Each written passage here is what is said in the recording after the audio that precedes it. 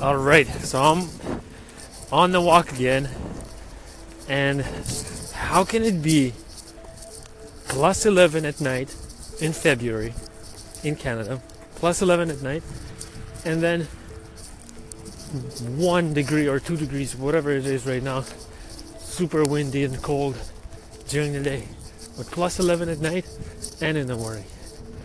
Who's got the answer for that? Not me.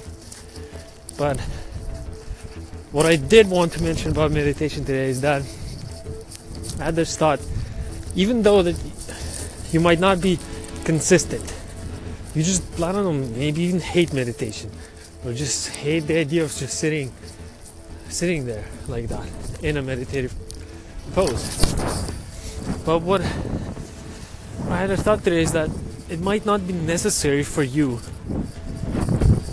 especially if you love what you do and your work.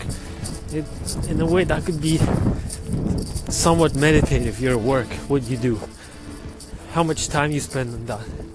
But it still would be incredible if you found the time to maybe once a week or once a month or even once a year to do something very meditative.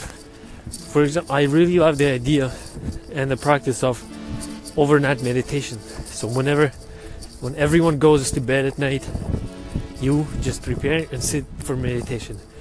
And if it's hard for you to sit throughout the night not sleeping, then what I did before is you do like an hour of meditation, and then you do 15 minutes of some light exercise to kind of keep you awake, so you're alert, whether it's like push-ups, squats, or sun salutations, some yoga postures, maybe other ones, just very light exercise, or just even walk around and then sit down again for meditation, maybe for 45 minutes or another hour, or just break it down like that.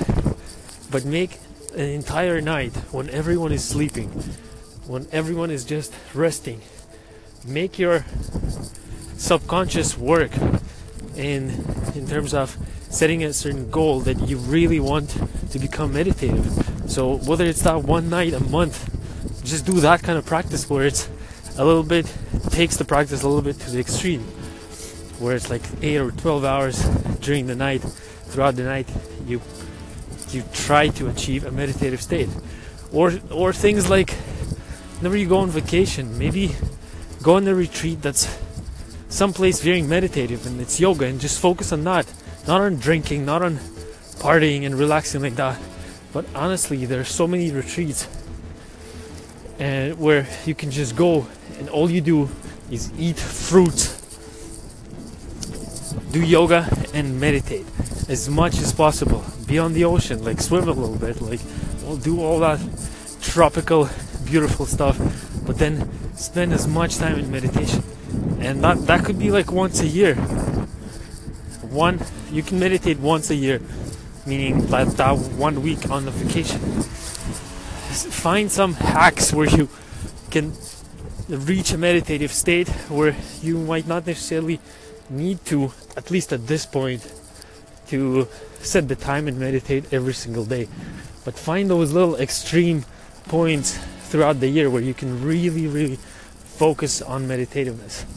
That's just my thoughts today on this podcast. See you.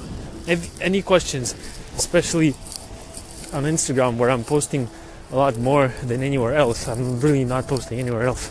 I wish I would start doing a vlog already right now. That would be very cool. But anyways, email, Instagram, Vitaly Meditation, and there's a link to my email there. Any questions? Hit me up. See you.